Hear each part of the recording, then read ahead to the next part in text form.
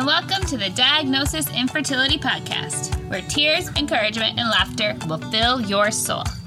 My name is Andrea, and my medical chart reads infertility.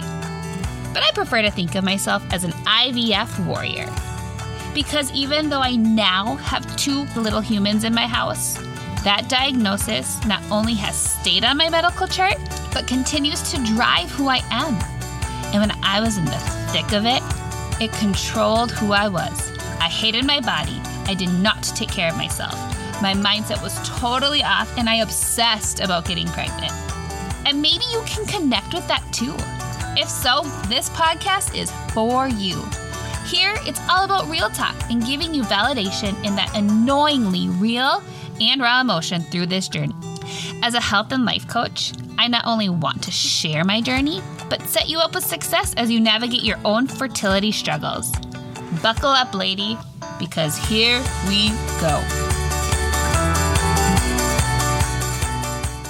Okay, team, and welcome back. Today we're going to do part 2. It's everything I didn't get to last week because the episode ended up being way longer than I anticipated. So part 2 of this is what not to say to people going through infertility. Now, I still do it. I don't even mean to, but I still fumble around those hurting and big fertility struggles. Will I say the right thing? Will I upset them? The answer is probably not. I'm probably more uncomfortable than they are. But being there for someone, even if you don't know what to say, will speak volumes. So here are a few things to avoid when you are trying to fill the awkward silence when talking to someone going through fertility struggles or infertility. First, don't compare. Don't tell them about your friend's sister who had 2 miscarriages and then had 3 kids without complication. Don't tell them about your cousin who had an unsuccessful round of IVF and then got pregnant naturally. Those are other people's success stories. We are guaranteed nothing. And we should not guarantee others something, because we don't know if this will happen for everyone. We don't know the plan that is set forth for them. We just don't know. So don't compare other success stories. We are guaranteed nothing. Second, there are a bunch of one-liners that might sound, I ever say that, but honestly, it comes up more in conversation than one person would think. Because like I said, sometimes it gets a little awkward in between talking when you don't exactly know what to say to somebody who's going through infertility. So you just have this compulsion to fill the void. So here are the one-liners that just please avoid. Just relax. Infertility is considered a disease due to its medicalization. It's a chronic condition, you guys. That means it has criteria to be a disability. You would never go up to somebody with a broken arm and tell them to just relax. So don't tell people to just relax, because it's just not going to work. That is dumb advice. Sorry. The other one is everything happens for a reason. No, everything doesn't happen for a reason. Sometimes bad things just happen that didn't have to, and it sucks. God still uses crappy situations for his good, but sometimes really sucky things happen. What you could say is, I'm sorry that this happened, or I'm sorry this is happening. That sucks. You know, one thing I've always found is that a well-placed F-bomb really sums up the situation, and at times can even be more supportive than any other word. We had a friend whose dad died, and it was expected. It was cancer. It doesn't make it any easier, but what we just said back was the F word. And he was like, yeah. And really not that it meant more to him, but he just got the anguish that we were feeling. He could just understand the loss we felt for him. So it's okay. Sometimes just a really well-placed F-bomb works too. Okay. Next. It will happen when you least expect it. Okay, yes, if you're my brother-in-law who met his wife when he wasn't really looking for a wife, but now not so much with a disability here. It won't happen when you least expect it because all we do is expect it. Don't give people false hope. Instead, you could say, I believe your dreams will come true because you know what? Dreams might change. This is a total side tangent and likely content for an entire different episode, but I believe that if you truly, and I mean truly want what God wants and submit yourself to his plan and will, what you want will naturally align with what he wants for you. Okay, that's kind of confusing. So what I'm saying is that if you genuinely submit yourself to God's will and truly want his plan for you, I truly believe that the deep desires in your heart will be what he wants for you. That doesn't mean it's going to happen like today. I'm just saying that's what I believe. Okay. So saying that you believe to someone that their dreams will come true isn't out of reach because, again, if they can fully let go and submit to God's will, I 100% believe that their wants and passions will align with what he wants. The next one. Have you tried blank? Insert whatever tip you feel like you need to tell us here. The answer is yes. We've tried doing a handstand for 10 minutes after sex. We've tried a 7 a.m. romp. Okay, you guys, I totally have to tell you this hilarious story about Mark's grandma. So we were in the thick of trying to conceive, and it was to the point where, we've started telling a lot of our family that we were trying to conceive, and it was unsuccessful, yada, yada, yada. And Mark's grandma called him, and they talk often enough, like her calling him wasn't unusual.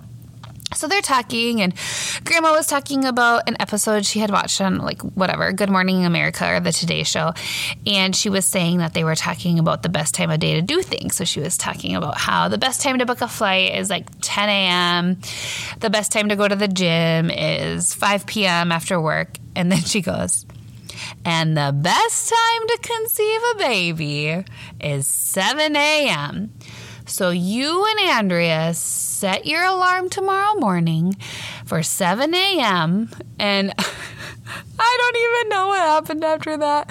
I don't know what Mark did.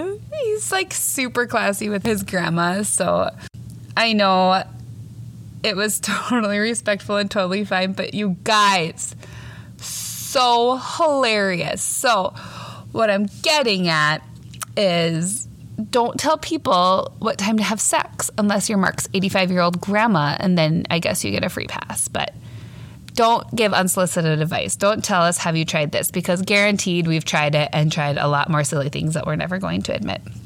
The next one is just get drunk. It works for teenagers. Okay, conceiving in general is a miracle. In women who have strong, healthy, good quality eggs, and with a man who has good quality sperm, it's really only still a 20% chance of conceiving, which is really not that high if you think about it. So the fact that this even happens is still many things aligning is crazy to me. So no, me getting drunk and having sex in the backseat of my parents' car isn't going to work. Sorry, Mom. I told my mom that I'd tell her earmuffs before I talked about sex so she could sleep at night. So I'll just remember next time. Okay, the next one is just adopt. Some people simply are not called to adoption.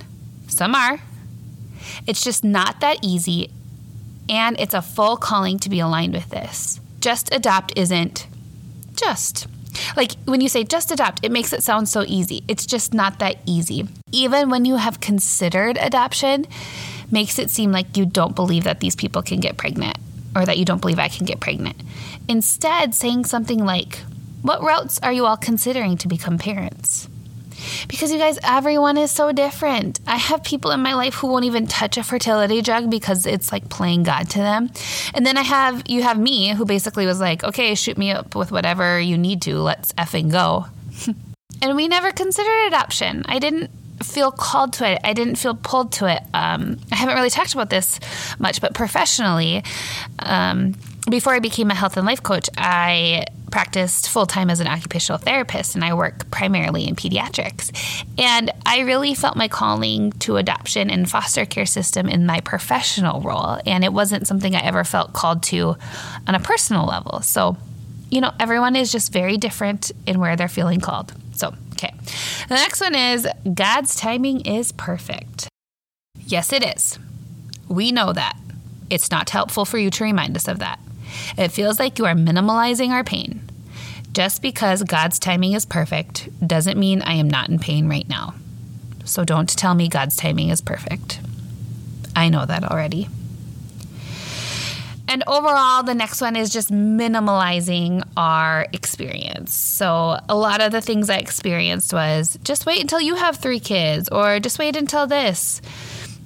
Just wait until they're crawling all over you and you wish you had a break. Lady, all I do is wait. I remember that one time my sister-in-law was very discouraged because she had to pump in the car on the way to a wedding, and it was just weighing on her, and she kind of wanted to complain, but I remember her talking about it, and she just kept reminding herself that she dreamed and prayed for this inconvenience. You guys, we would love the inconvenience. And honestly, now that it's here and my kids are super nuts, I reflect back on how much I wanted this. Again, this is probably a topic for another episode on another day, but trust me, we want the inconvenience. So don't minimalize it, because we would love it. Okay, so you guys, these are just a few of the things to try to avoid when you're talking to somebody who is trying to conceive, who is going through infertility, or who is just generally struggling with wanting kids. So that doesn't mean don't talk to them. We generally want everyone to reach out to us. We want you to support us more. And again, I mentioned this in the last episode, but we're figuring this out too. We don't know the right way to handle infertility, just like you don't maybe know the right way to talk to us about infertility. But the goal is to connect. Don't disconnect. Just connect. And then, maybe if you say something that is a little offensive, call yourself out on it. Ask, ooh, should I not have said that? Or, ooh, how did that comment make you feel? It's okay. Just get in there. Connect. You don't have to fix their problems. They're not asking you to fix their problems. They just want somebody to listen and to feel validated. So there are ways to encourage, and I mentioned a lot of these in episode 4, so go back and check that out. And also, you guys, don't forget to follow me on Instagram, her.andreahenzer.com. And again, thank you for those of you reaching out and talking about the podcast and sharing it on social media. It really does mean a lot to me, and it really does make a difference. Thank you for pressing play today. If you found value in today's episode, or feel that someone in your life could use a burst, share this episode on social media. Don't forget to tag me in it so I can give you a shout out. Or send it to your husband, a friend, or even your mom right now. Sometimes we need to share what resonates with us so other people can understand too. And remember, maybe it's time to stop being afraid of what can go wrong and start being excited about what can go right. You've got this. You are doing a great job. Until next time.